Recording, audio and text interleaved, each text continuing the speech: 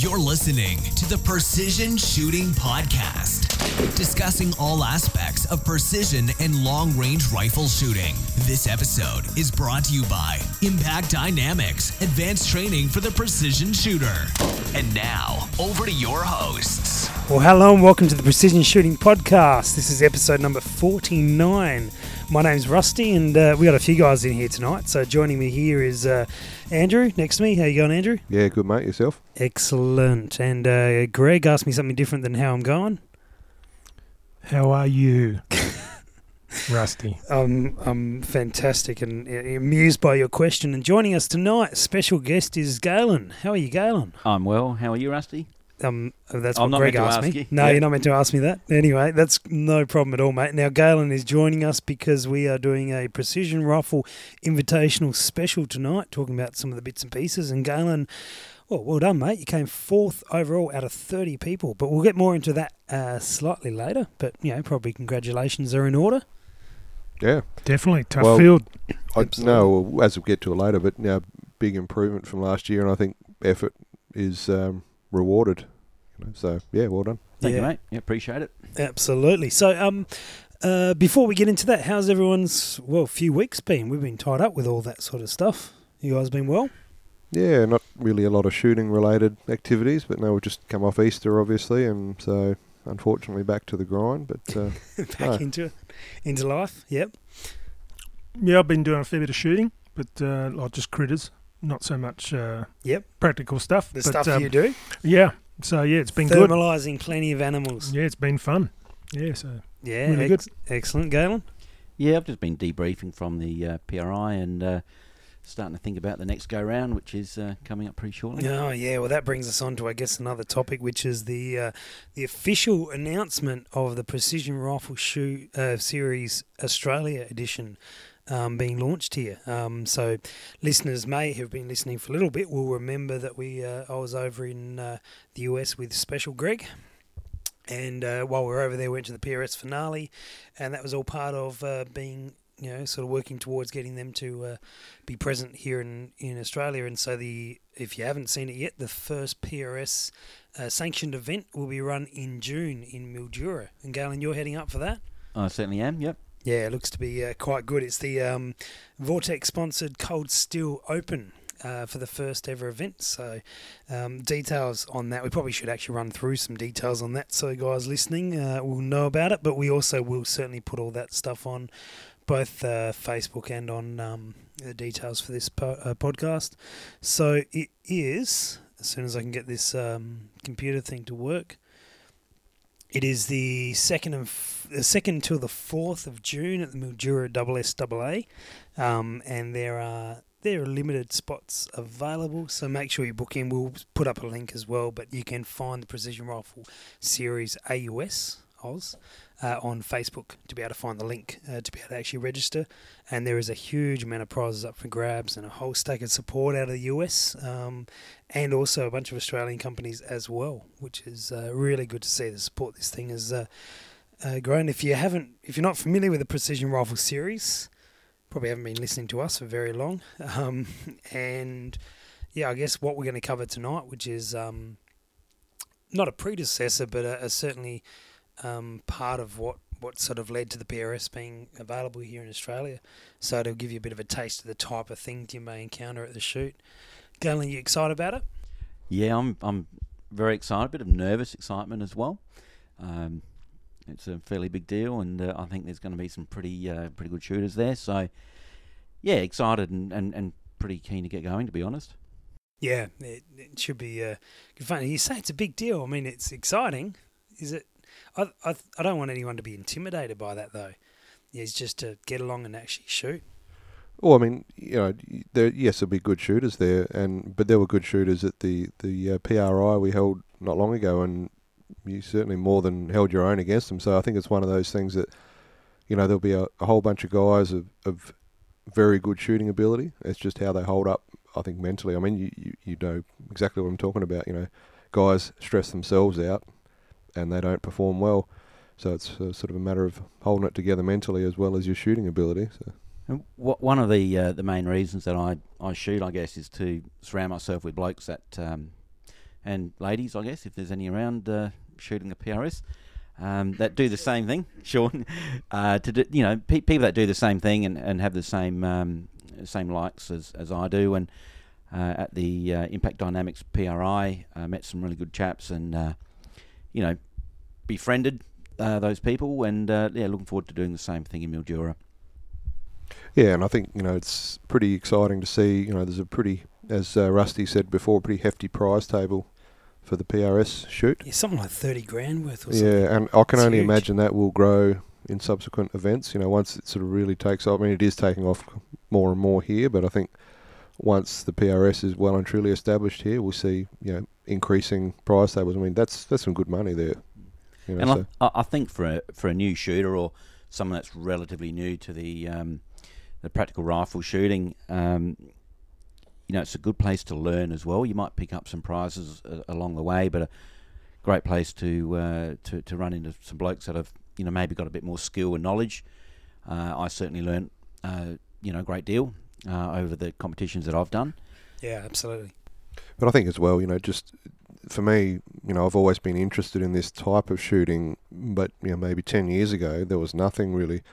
Guys had their own little mini comps with amongst a few mates on private land, but this is sort of bringing together people of similar interest, and it's pretty exciting to see the number of people coming out of the woodwork that have always been interested, but now's the opportunity. So. Yeah, it's good. And one thing that I probably want to mention is that, we talk about a huge amount of prizes, but same as what it was like at the PRI, the problem as sort of running these things, you don't want to see all those amazing prizes go into the hands of the guys who already have those things that are on the prize table. So of that prize mix, and I know the same thing happens a fair bit in the States, and it did happen for us at the PRI and will happen at the PRS, is you sort of want to get some of those good prizes into the hands of guys that actually need it, rather than the shooters at the top that actually have got most of the gear. You want to reward them for coming first, but you also want to be able to sort of help those guys who are up and coming. So a lot of those prizes, I suspect, will be given out randomly or for other criteria that doesn't necessarily base completely on top performance. Yeah, and that certainly encourages those guys with without the 10 or 15 years of experience to come and compete. If you were to come and shoot, knowing that where you place is not necessarily critical for you to walk away with something, such as the shoot the NT guys are having. Yeah, it's a great example. They've got an AI rifle as a door prize, so you could come last, but you're still in with a equal chance of taking that rifle away. So that's why I registered for that one as well, Andrew. Yeah, same for me. That's why I registered for that one. I wouldn't mind walking away with that. That'd be great. I certainly think that the PRS is a great opportunity for people. I believe they've got two divisions as well. Yeah, good point. So the division that I'm shooting in is the open division. I think there's a production class as well. Yes, there is a production class, and I guess that probably requires some clarification around. So there's, the rules read that it's an unmodified factory rifle with a scope and rifle package worth less than $5,000 or under $5,000 Australian. But to put some clarity around that, the production division really is for those guys who are just getting into it or just getting into shooting, and really to allow them to be able to compete and enjoy the match, not necessarily having all the fancy gear. But you change your stock, or you change sort of a relatively minor change, and you're into open. And to be honest, that's where most people really should be. If they've been shooting for a long time, open's really where you want to be. That particular match in Mildura is going to be limited to 600 metres. So I've been sort of saying to some guys that distance isn't the big driving factor for a challenge. The challenge will be shooting under time pressure, mental pressure, problem solving, or positional as well. Yeah, and target size too. You can have a 600 metre shot on a relatively large target is easy to make, but if you put it on a small target, different story. Off a barricade becomes very challenging. Excellent. So really excited to see the PRS arrive in Australia and see how it all kicks off, and then of course there hopefully will be a couple of events this year, and then actually into a proper series next year with points counting over the year, working towards a finale. So, have you got a sort of an indication at this stage of how many shoots that will be over, say, the course of 2018? Nothing locked down at this point, Andrew. I'm expecting probably around the 6 shoots mark, I believe. But again, it's sort of very early days. Yeah, absolutely. Got to try and work our way through Mildura first, and then see where it takes us from there. But certainly plans are in the works to try and get a reasonable series to end up with a bit of a finale for the year. Sounds good. So I guess we probably now move on to what happened about 3 weeks ago now. Yeah, 3. Well, hang on. How long haven't I had my car for? About 3 weeks. So it'd be about 3 weeks. From the Precision. How much did that cost you? Move on. So from the Precision Rifle Invitational, which was the Impact on MX private invitational shoot, which I guess was a few weeks ago. And to clarify everyone's role, so I was fortunate enough to be match director. Andrew was a range officer for 3 different stages. Greg, what were you doing? Range control, mate. Voice of God. The voice of God. I like that. He's got a face for radio. Thanks, mate. Cheers. Greg kept up his radio career and basically talked on the radio the entire weekend. And Galen, yourself, you're a competitor. I certainly was, and enjoyed every minute of it. It was a fantastic event, run superbly by yourself and the other stage officers and everybody. It was we're not used to event, getting praise on this podcast. Oh, sorry, we usually give each other a hard terrible. time. Hated every minute. So you were saying you enjoyed the walking part as well? Is that what you were indicating? I knew that was coming up. Yeah. The walking not so much, but I'm happy with the result and the event was fantastic. I went there looking to engage with some people and meet some new people, which I did. I had some benchmarks that I wanted to achieve, and I exceeded those. Very, very happy with the weekend. So, Greg, you had an overview of everything. Do you want to give us a bit of a rundown on the event overall? Oh, okay. So from my point of view, I could see all the range templates, I guess, and we had for someone not aware of the competition at all. Yeah. Okay. So give them a pitch. What we had was 3 areas with. How many stands we have in each? 5 in each area. A team of what was supposed to be 12 went to each area and then was split up and were rotated through those areas through the ROs, rotated through the stages within each area, and then we rotated areas. So there was a lot of movement between areas. There was a lot of movement between ranges. In a team-style event. But basically I was controlling, when ranges were hot and cold, making sure targets were maintained and that sort of thing. Yeah. Yeah, sweet. I think it's probably worth clarifying. It was held over a fairly big area. We were discussing it was roughly 6 kilometres the competitors had to walk. Plus driving. Yeah, plus driving. And they drove. Let's just clarify. They drove it a lot more than they walk. We just like to put that out there. Well, that would depend on who you asked, I guess. But maybe not from a mental point of view, but from who had the best shoes. But basically, it was it's a big property, and obviously with multiple range templates. Two-day event. Not trying to sort of toot Greg's horn, but it was a pretty critical job as far as maintaining the safety issues. So no one died, so it was good. Nice to Greg for. There's too much paperwork. Yeah. No, it was good. That sort of rolls in the preparation, not so much in the execution. And we had good range layouts and templates, and we knew what was going on and where everything was laid out. So it was pretty easy to control. Yeah, so a 3-day event with the first day being just practice from the sort of standard setup that we use for training, and then 2 days of stages and challenges and. Interesting. We're gonna take everyone through the stages, which will be interesting because Greg didn't see any. No, I didn't see a thing. Andrew saw the ones he run. Galen shot them all, and I didn't see I don't know if I saw a single bullet get fired. I was too busy on a quad bike, thoroughly enjoying myself, which was really good fun. Well, let's start out at the top, eh? That makes a lot of sense. Stage number 1, Bermuda. Now, a few of you guys got to see some of these stages on the team day we held down there. But, Galen, do you want to recall for us Bermuda? Unless anyone else knows Bermuda enough. No, I can. I'm not sure if I remember the ranges, but Bermuda was shot off 3 shooting positions. I think there was a prone position at about 300 metres. I'll have it here in a second. There we go. Oh, there, you can have that there. So 437 metres. there you go. That's why I missed it. Oops. That explains it. 437 metres side-facing Fox Gong. I believe it was 2 rounds at that. Yep, 2 rounds at it. And then you'd swing around at 90 degrees onto a tank trap, which was a wooden sort of tank barricade. If you've seen the movie Saving Private Ryan, it's the things in the water. Things on the beach. Yeah, on the beach. That was 321 at another side-facing Fox, 2 rounds, and then you'd swing 90 degrees, run to the ute, which was, I don't know, probably, 12, 15 metres, something like that. Yeah. Yep. A dash, but not a sprint. Yeah, safely. If that makes any sense. Yeah. And you'd sort of stand on the ground, lay your rifle over the bed of the truck and shoot at 507 metres.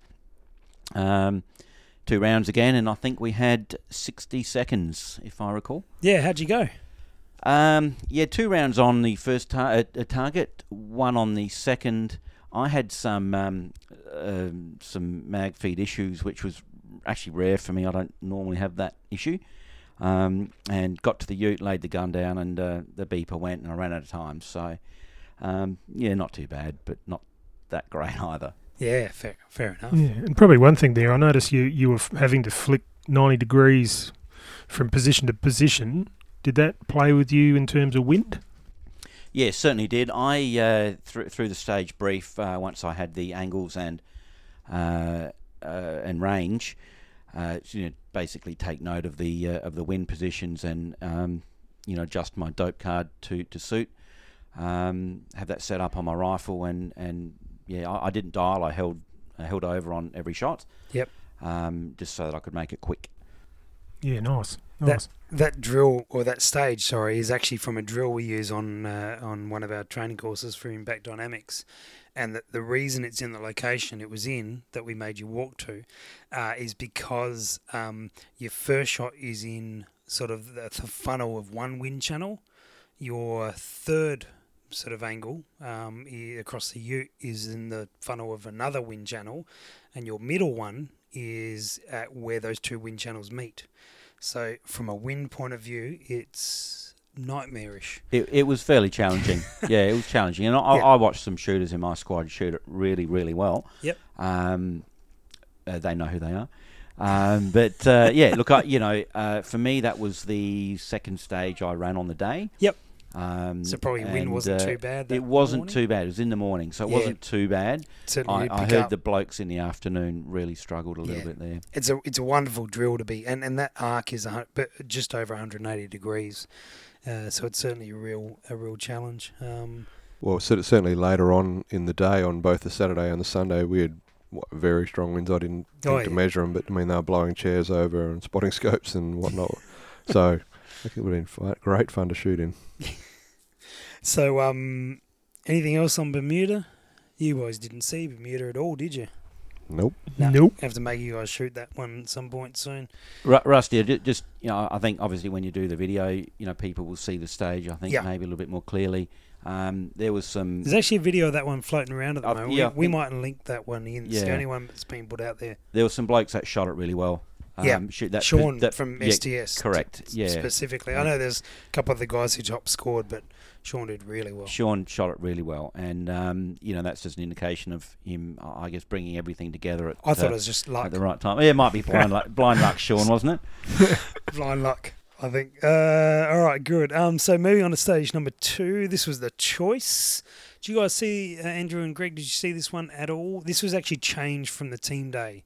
So you may not have seen this in its No, but I certainly heard guys whinging about, happy about, depending on who you spoke to. All right, so this was a stage where we wanted to incorporate a couple of different things. One was a 90-degree shooting where you cant the rifle over 90 degrees, what we've nicknamed raccoon shooting, because if you don't hold the gun well, you end up looking like a raccoon. And then the other target was a long-range one, 1,175 metres. So there's two targets. The first one was 208 metres. As I said, the second was 1,175. And the guys had 6 rounds and 90 seconds, and they could choose to shoot at either target. 208 metres had to be on the cant, and the 1175 could be whatever position they liked. Obviously, most went or all went prone if they did that. Now, the little addition was that if they shot both targets, they would get a bonus 3 points if they impacted both targets. So I know a few guys sort of hit their first one and then attempted to change target, but no one did it successfully. I think, Galen, you were the top scorer in this one, I believe. He's gone smug. He's looking very smug.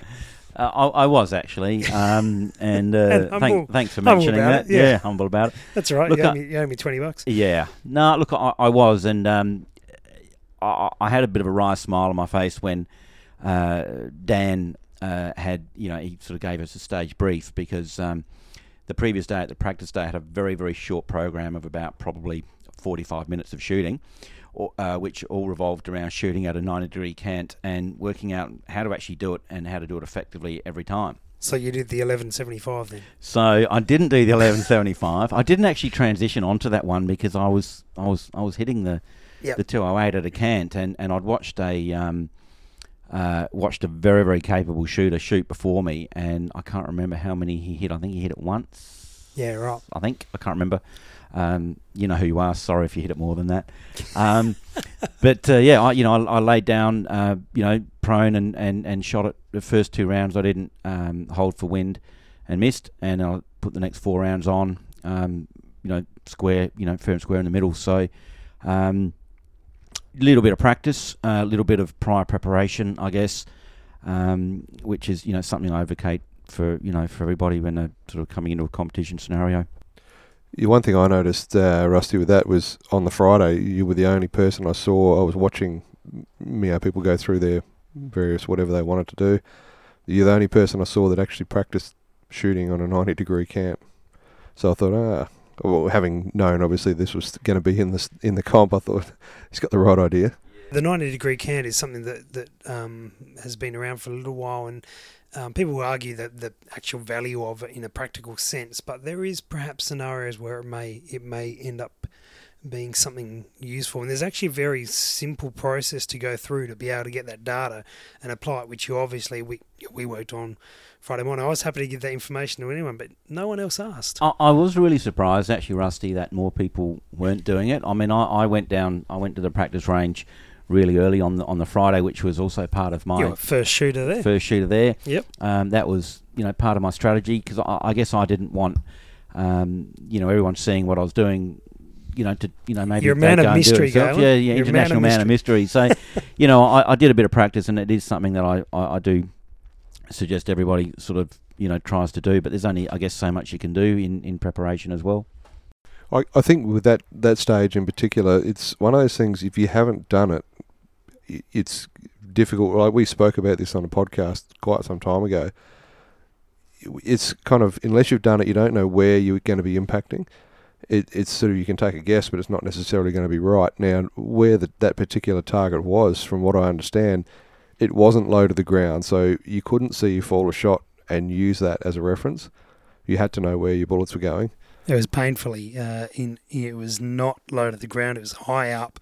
It was not on good terrain to fall a shot, and it certainly rewarded those who'd done the due diligence to actually make sure they knew how to shoot that way. Yeah, and I obviously didn't speak to everybody, but I spoke to one guy who had done it besides you, and so he knew roughly where to be holding. I'm not sure how he did on that particular stage, but a lot of guys just said they had no idea where their bullets were going. I was amazed on the 100-metre range on the Friday. I was absolutely amazed once I'd set my rifle up to actually do it, and my ballistics app as well, where the fall of shot was. without the adjustments put into to AB. Yep. It was massive, and it's, guessing it on a stage like that in the field in a competition wouldn't leave you much chance. No. I think I heard one of the competitors make the comment that shooting like that was for the movies, and he proceeded to drill the long-range target first shot. So, yeah, as I said, there is some. Sometimes you may find yourself where being able to understand can't shooting. I mean, it's a great exercise in a concept that sometimes could be quite useful to know if you couldn't get level. The same theory applies, not necessarily 90 degrees. That's taken to the, taking to the extreme. 180 would be the extreme, wouldn't it? And that'd be who may make an appearance in future times. But anyway, I got talked out of it this time around. But having the understanding of being able to adjust your rifle and being able to adjust your point of impact for it is very good. So moving on from the choice, we move on to probably the favourite stage, or one of the top 3 favourite stages from the competition, was Cabin Fever. Galen, do you want to, I know this is right up your alley, do you want to take us through? This was a team stage, first team stage. Yeah, this was a great stage. Look, I've got 3 real favourites, and this would be on the list. Sound like the Spanish Inquisition. Yeah. Look, Cabin Fever started with 2 shooters, team event. One shooter or teammate inside of the building, which was a converted Cubby House. Andrew's kids' Cubby House. Yeah.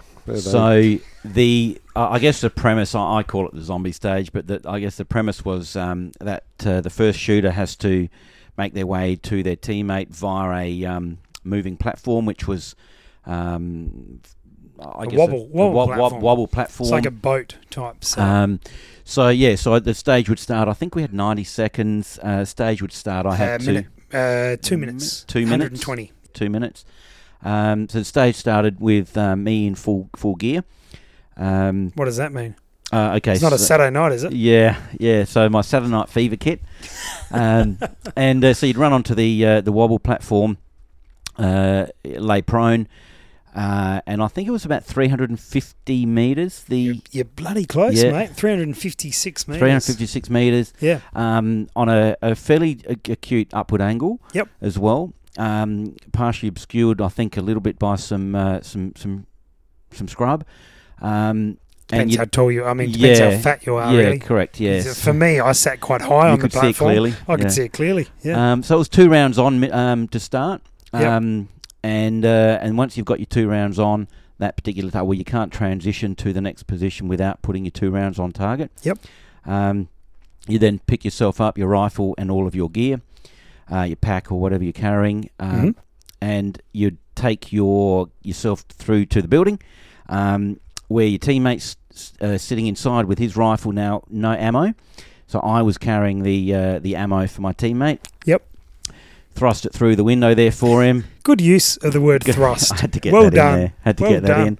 And so he would load his rifle. Now I can't remember, 280 metres. There was through a window. A few different targets, about 220. Around about, yep.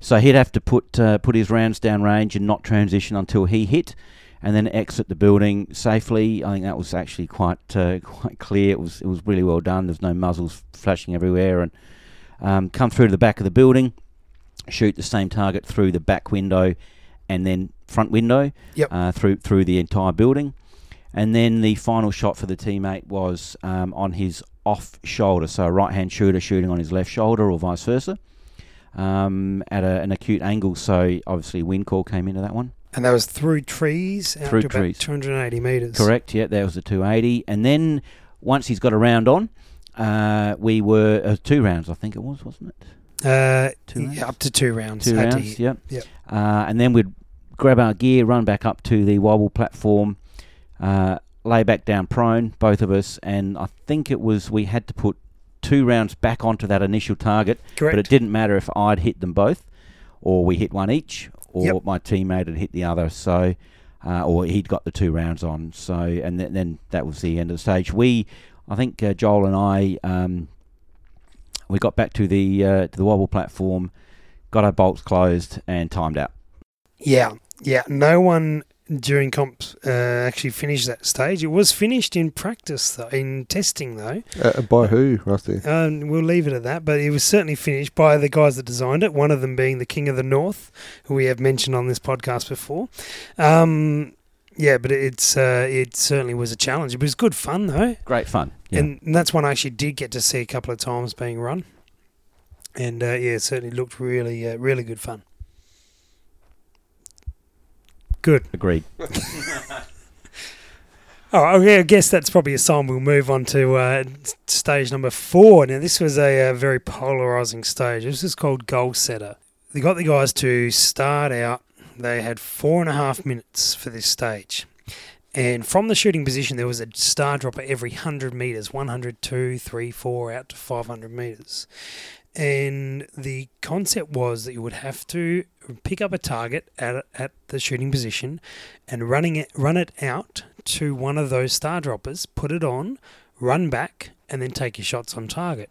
Each time you hit the target was worth 3 points. But the kicker was that every 100 metres you covered out was worth 1 round.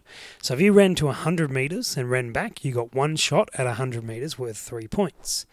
If you ran to 200 metres, you got 2 shots, and so on and so forth. So if you'd run to 400 metres, you would have got 4 shots worth 3 points each per impact.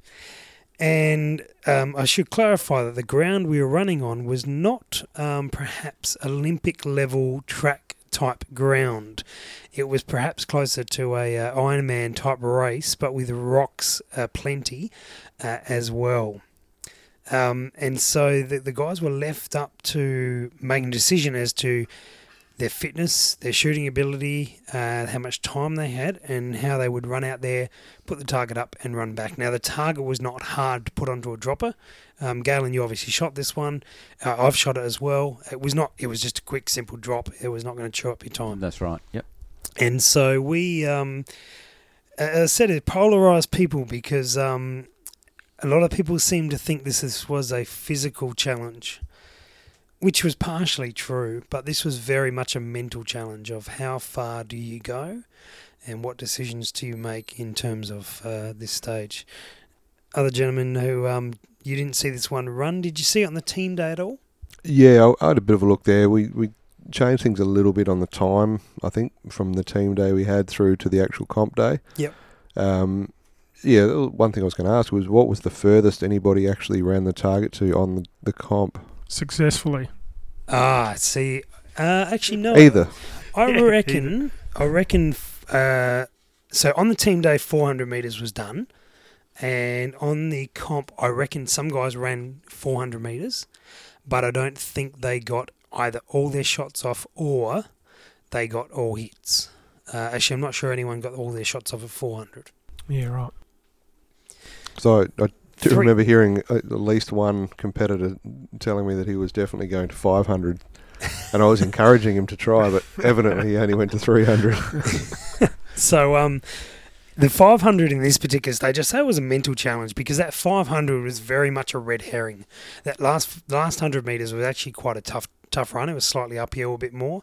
Now we had one guy who did do some testing on this stage, and 500 would have been possible in theory, but very challenging in practice in terms of you would have to be in the top echelon of fitness and have your head screwed on really, really well to make that 500 metre one run. And then even then, now you're starting to, in that particular area, wind was quite challenging for a lot of it. So it was obviously the further you go away in sort of MOA talk, the target got smaller and smaller and smaller, so the percentage of hitting reduced significantly. So that 500 metre was very much a red herring there to hopefully bait a few guys into going for.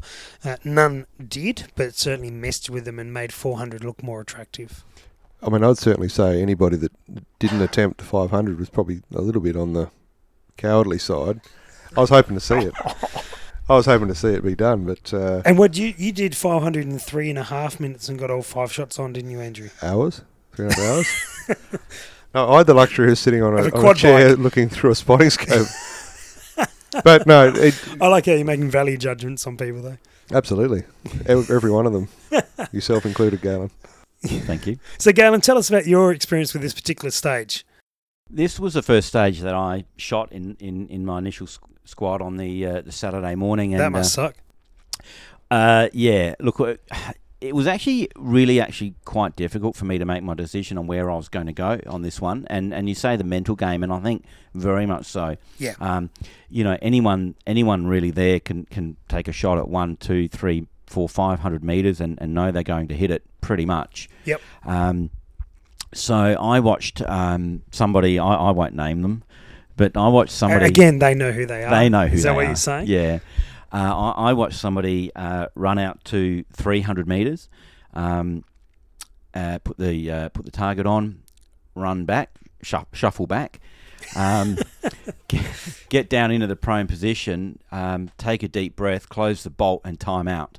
So not one round down range and certainly no points. I was a second shooter and learnt from that lesson. And being the elderly statesman that I am, made the decision to go to 200 metres. I got out there and back. I think I walked the last 50 metres, controlled the breathing, got down behind the rifle, took my 2 shots and hit the target, got the points. So my premise for the whole weekend was to not drop points or not have a stage where I gained no points, which is a bit of the safe option. But certainly on that stage, I wasn't risking not getting a round off. Yeah, I was very much looking forward to seeing how guys were going to run that, because there were obviously guys from fairly differing fitness levels. I was sort of hoping some of the guys, the really fit guys, were going to push it, because ultimately, like when we had our sort of practice run through of the team guys on this stage, said one of the guys did run 400, and he got back to the mat with about 47 seconds to spare, which I believe for the actual comp we dropped 30 seconds off the time, so it would have left him 17 seconds. I'm not sure actually, because we added 30 seconds to that stage from what it was originally planned to be. From memory, I thought when we ran it through as a team day, we were running 5 minutes. Yes, he might have run more on the team day, but we actually added time to the original plan for that stage. Well, running 5 minutes, he got back with 47 seconds to spare. He got 4 rounds. He got 3 off, missed all 3 because he was just panting so hard, and then timed out, didn't get the 4th shot away. So I sort of got to thinking, 2 to 300 would be the safer bet. 200, you got a fairly assured 2 hits. But, yeah. And for me, running that stage as a first stage of the day, first stage of the weekend, I certainly wasn't going to pull a hammy.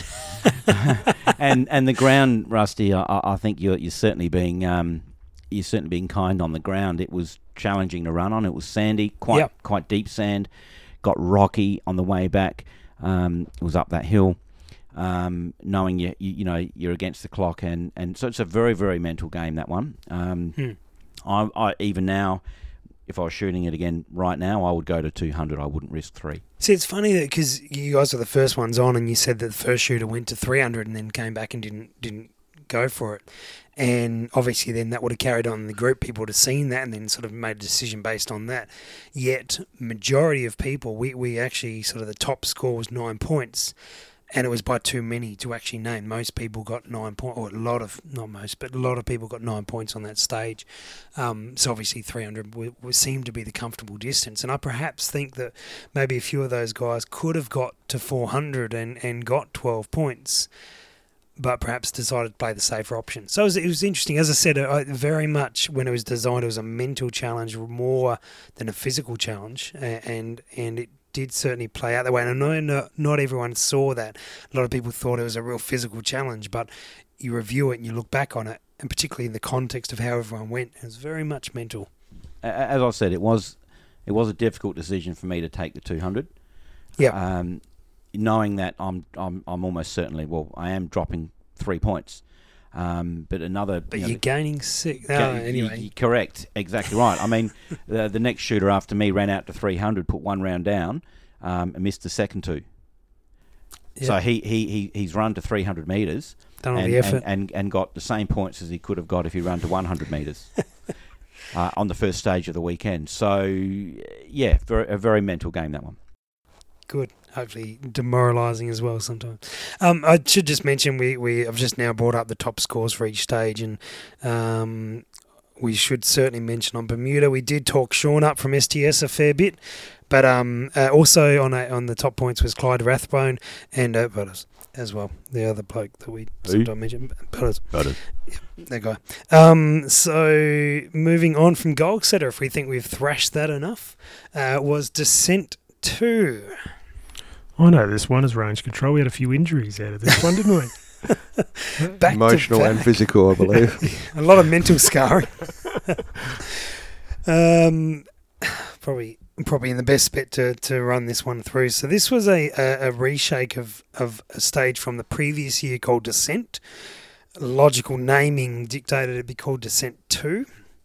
But I think a lot of guys were pretty happy to see this stage back because it was quite a popular one from the year before. Yeah, sure was. Yeah, lots of smiles the year before from absolutely. the first one. The concept was you effectively run down a hill, shooting on your way down and then leg it back up. And it was a team stage, and this year was completely team stage. Last year it was a bit of a hybrid, and I know there's been much discussion on that, Galen.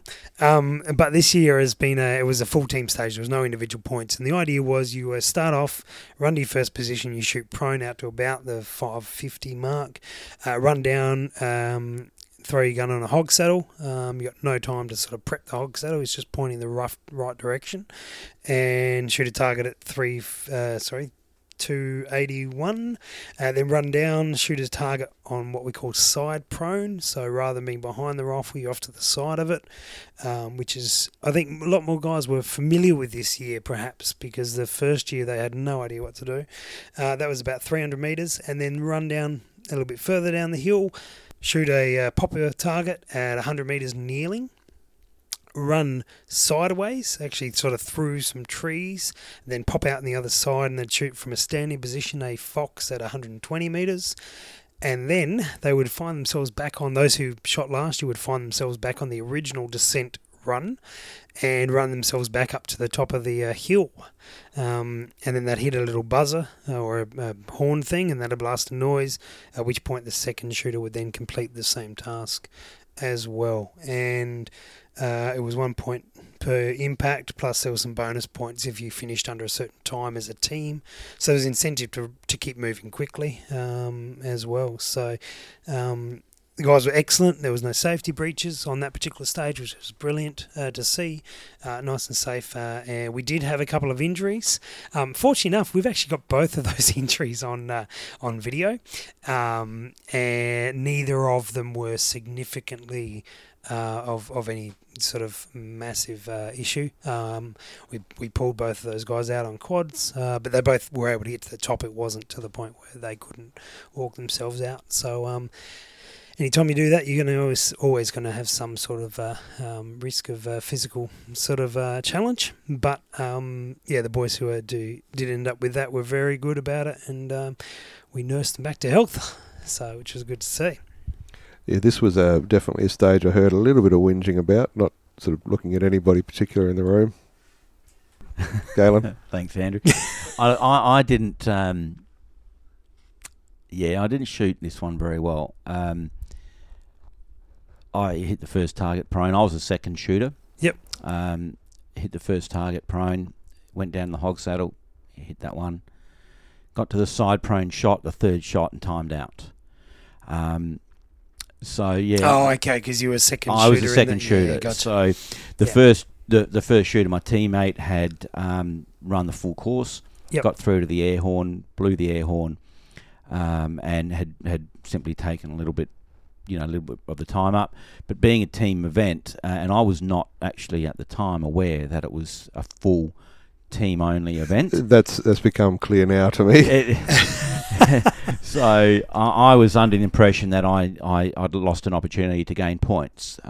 Points for your personal, like individual for my personal score. Yeah, we should clarify that. So last year, Descent was the points for the impacts were based around the individual score, but the points for the overall time was based around the team score, and which was an interesting dynamic to throw in because it made some people make some decisions based on one or the other, and they could sort of play a tactical game. Now this year we decided to make it completely team.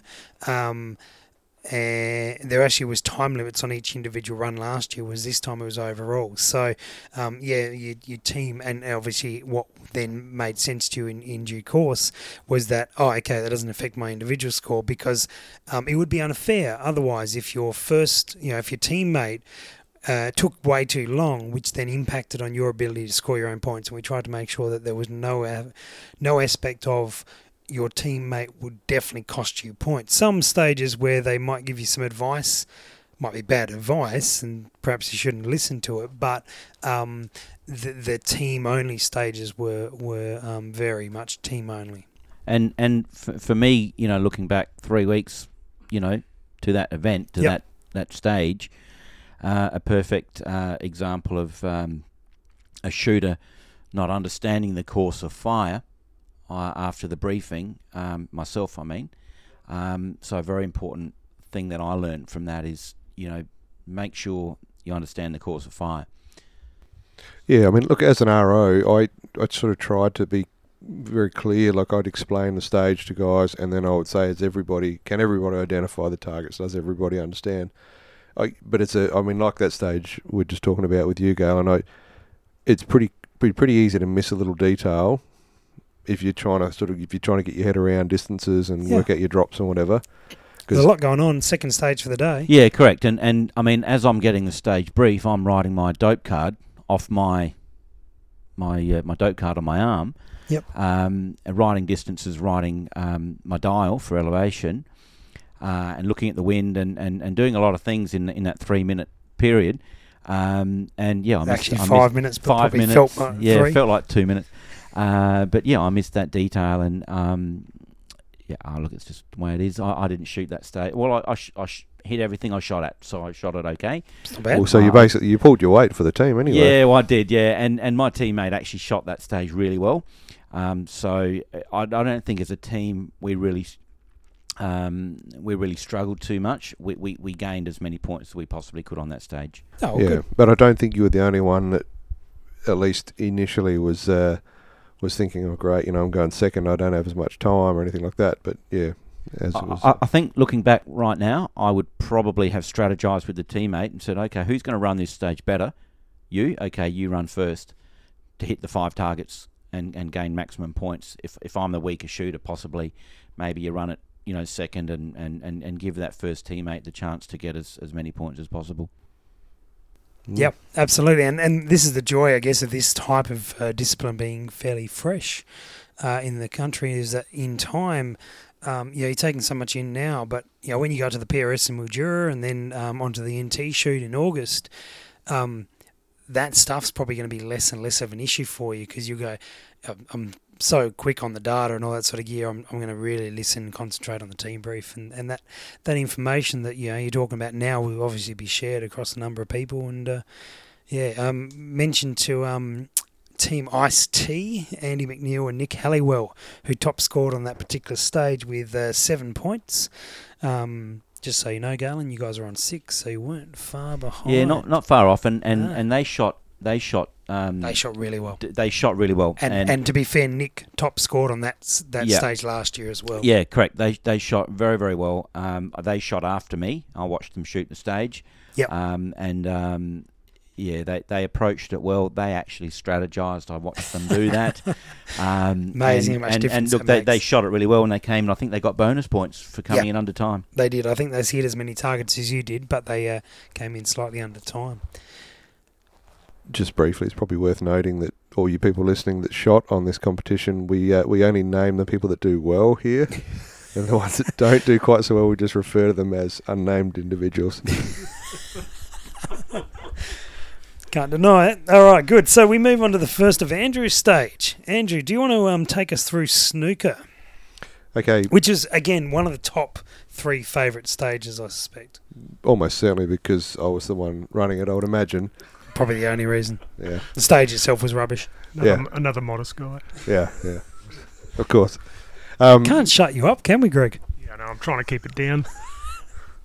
Well, Greg, you can have some input with these because you were closest in proximity to these. I heard gunshots, so yeah, that's as close as I got.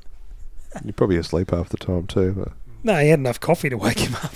I think I did fall asleep at one. Okay, basically the snooker stage was, if anyone's familiar with snooker being, the 8-ball, well, not 8-ball, the snooker billiard table type game, you have basically, for this version of it, we had a red target, which was relatively close. It was 220 metres away.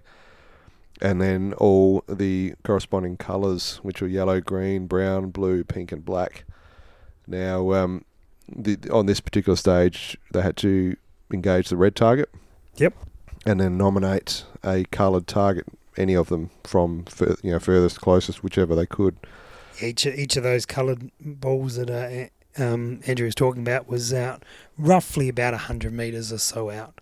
Yeah. Each colour sort of moved an extra 100 metres for the ball. Yeah, sort of starting at 333 metres for the yellow, going out to 810 for the black. Yep. Yeah, and the black ball was certainly definitely the hardest one to hit. It was sort of in a spot where you couldn't really see your fall of shot so well. So basically, they would nominate a ball, and next to where the shooter was a box with all the balls in it. Anyway, so they would nominate a particular colour they were going to shoot on. They would remove that appropriate coloured ball from the box and just place it out of the box. And then they would have to then engage that target. Now, that once they'd nominated a particular colour, they would have to keep shooting until they hit it. And then they would have to come back, re-engage the red ball, then nominate another colour and keep going on in such a fashion. There was no particular order. They could choose whichever order they wished. And basically, it was 120 seconds, unlimited rounds. So, effectively the two closer ones were worth 1 point per impact. The next two were worth 2 points, and then the furthest two targets were worth 3 points per impact. So it was a pretty interesting stage because... And they had to hit the red ball in between each one. And that was with no points. No, but it was interesting to watch because some guys were getting stressed. They would maybe nominate the further targets first, and then they'd hit one of them when they'd come back, forget to dial their turrets, and then they're trying to shoot a 220 metre target and missing badly and getting frustrated. As a spectator, I guess it was pretty entertaining to watch. And quite simple stage, I would have thought. I mean, I guess I was running it, so. But from a shooter's perspective, Galen, it was fairly straightforward. It wasn't an overly complex stage. Certainly not in my top three of favourites on the day, but certainly in the top four. A fun stage. I approached it. I don't know how other people approached it, but I approached it in that because having to transition back to the red target between hitting a colour, I decided to ignore the lower value scores, which I think were on the right hand side. The brown. There was a bit of an arc to it as well, wasn't there? Yeah, they were spread out at probably a 45 degree. Yellow and green or something was over there. Yellow and green were the closer to, yeah. Correct. So I ignored those and I went straight for pink, which I think was the second furthest. Yeah, pink was 700 metres. Yeah. So I went red, went out to the 700 metre target, the pink one, back to the red, and then I hit the blue and brown quite solidly. I think I got them all first round. And ended up with, I think I tried 3 rounds on the black, which was about 800 metres. 810, yeah. And I actually didn't hit the black. So I kind of tried to reap as many points as I could. If I had put a round on that black, I would have then come back to kind of scoop up some more points on the lower value targets. I think if I recall, Scotty Patel shot that like a demon. He shot that. Did. He smashed it. I think there's one target he didn't get. Yeah, he smashed that, and I think I didn't dial. I held for everything. Yep. And just simply to save some time, in hindsight, I'd dial for the 800 again, but I'm not sure how Scotty ran that. I can't remember. Yeah, I don't really recall exactly. I know that other guy from the Northern Territory just held everything, and he did fairly well, I think. That guy we don't mention. Yeah. That guy. Butters. Butters. Yeah, I was going to ask you, Andrew, what were the approaches you saw on that particular stage? Because it was one that it was so open as how you approached it. That was sort of what I was looking forward to seeing.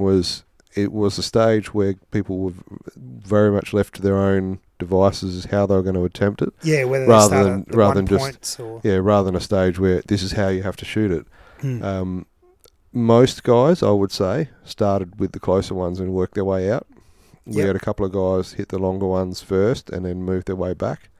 But I would say the vast majority actually went in range order. And seeing all of that, if you were to shoot it now, which way would you go?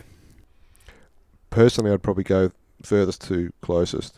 Yep. I mean, there was some tricky wins there. I mean, 800 metres is not a super long shot, but it was sort of where the target was located. It was difficult. I mean, I was looking through a spotting scope. I had a much better view of where things were going, and it was difficult. One of those stages you really had to look closely and carefully through the spotting scope to see where the fall of shot were going, let alone through a scope coming back from recoil. So, yeah, I personally would have started with the 800 and got the hard ones out the way first. If I recall, you couldn't transition to the next target without getting hit first. That's right. Yep. So that's why I didn't go for the 800, because if I'd struggled on the 800, I'd get no points. I knew I mean, we can all hit 800, right? But, hopefully. But that was a challenging Greg's 800. Yeah. you could hit 800. It was It a wasn't, challenge. It wasn't a thermal target. So. No, it was heated up enough. It wasn't a fox. It was a challenging 800-metre target, as Andrew says. So that's why I went pink, blue and the brown to get some points. And then I thought, hey, I've got some more time. I'll go for the black and try and reap those. Interestingly, points. though, and this is the way I would have viewed it personally, is you didn't have a round count on this. You could have as many shots as you wanted. So if you took a few to get on at 800, you could just bam, bam, bam. And if you watched your fall of shot, you had that time to put 3 or 4 out there, hit it, and then move back to the closest sure thing target. So I think that's how a couple of guys viewed it, but not the majority. Majority of guys wanted to leave that till last, and then they put themselves under that time pressure. Yeah, interesting. It was. I think that's why it was popular, because there were so many approaches to it. You could have taken it so many different ways, and it certainly challenged out. We had one guy hang around for a couple of days of private training afterwards, and he could not wait to get back up on that top of that hill and shoot snooker, and did for quite a long time. We used that as a big wind training exercise up there. Yeah, and this just sort of touching on what we spoke about earlier about stages where your teammate could actually help or hinder you. Oh yeah, that's right. This was a stage where I saw at least 2 pairs where the teammate we allowed them to spot and call corrections for their partner. But the scores were done individually, and then they'd account towards the team as well. Yeah, so obviously it was you would try to help your teammate as much as possible, but I saw some... looking through a spotting scope, very frustrating wind calls that were made that were completely wrong, and the shooter honoured those calls and held where they were told to hold, and just further out and didn't go well. No, it's one of those stages that as an RO you just wish you could just go. It's not going there. It's going here. But no, I think that's again that kind of thing will improve in years to come. With guys that are actually familiar with. Guys sort of, the typical, a bit to the right, a bit up. Whereas the guys that were really onto it were making, specific correction calls, which is good. So we're going to leave that there for this episode. End up being quite a long episode, so we're going to cut it short there. It was a really good fun comp, and we really do want to give you a good perspective of what happened, and from running it through to actually shooting it, we think most of the guys had a really good time. So we'll leave it there, and we'll be back into it in the next episode. Cheers. Thanks for listening to the Precision Shooting Podcast. To continue the discussion, check out our Facebook page. And for more information, head to our website, www.precisionshootingpodcast.com.au. This episode was brought to you by Projectile Warehouse. Find your perfect projectile.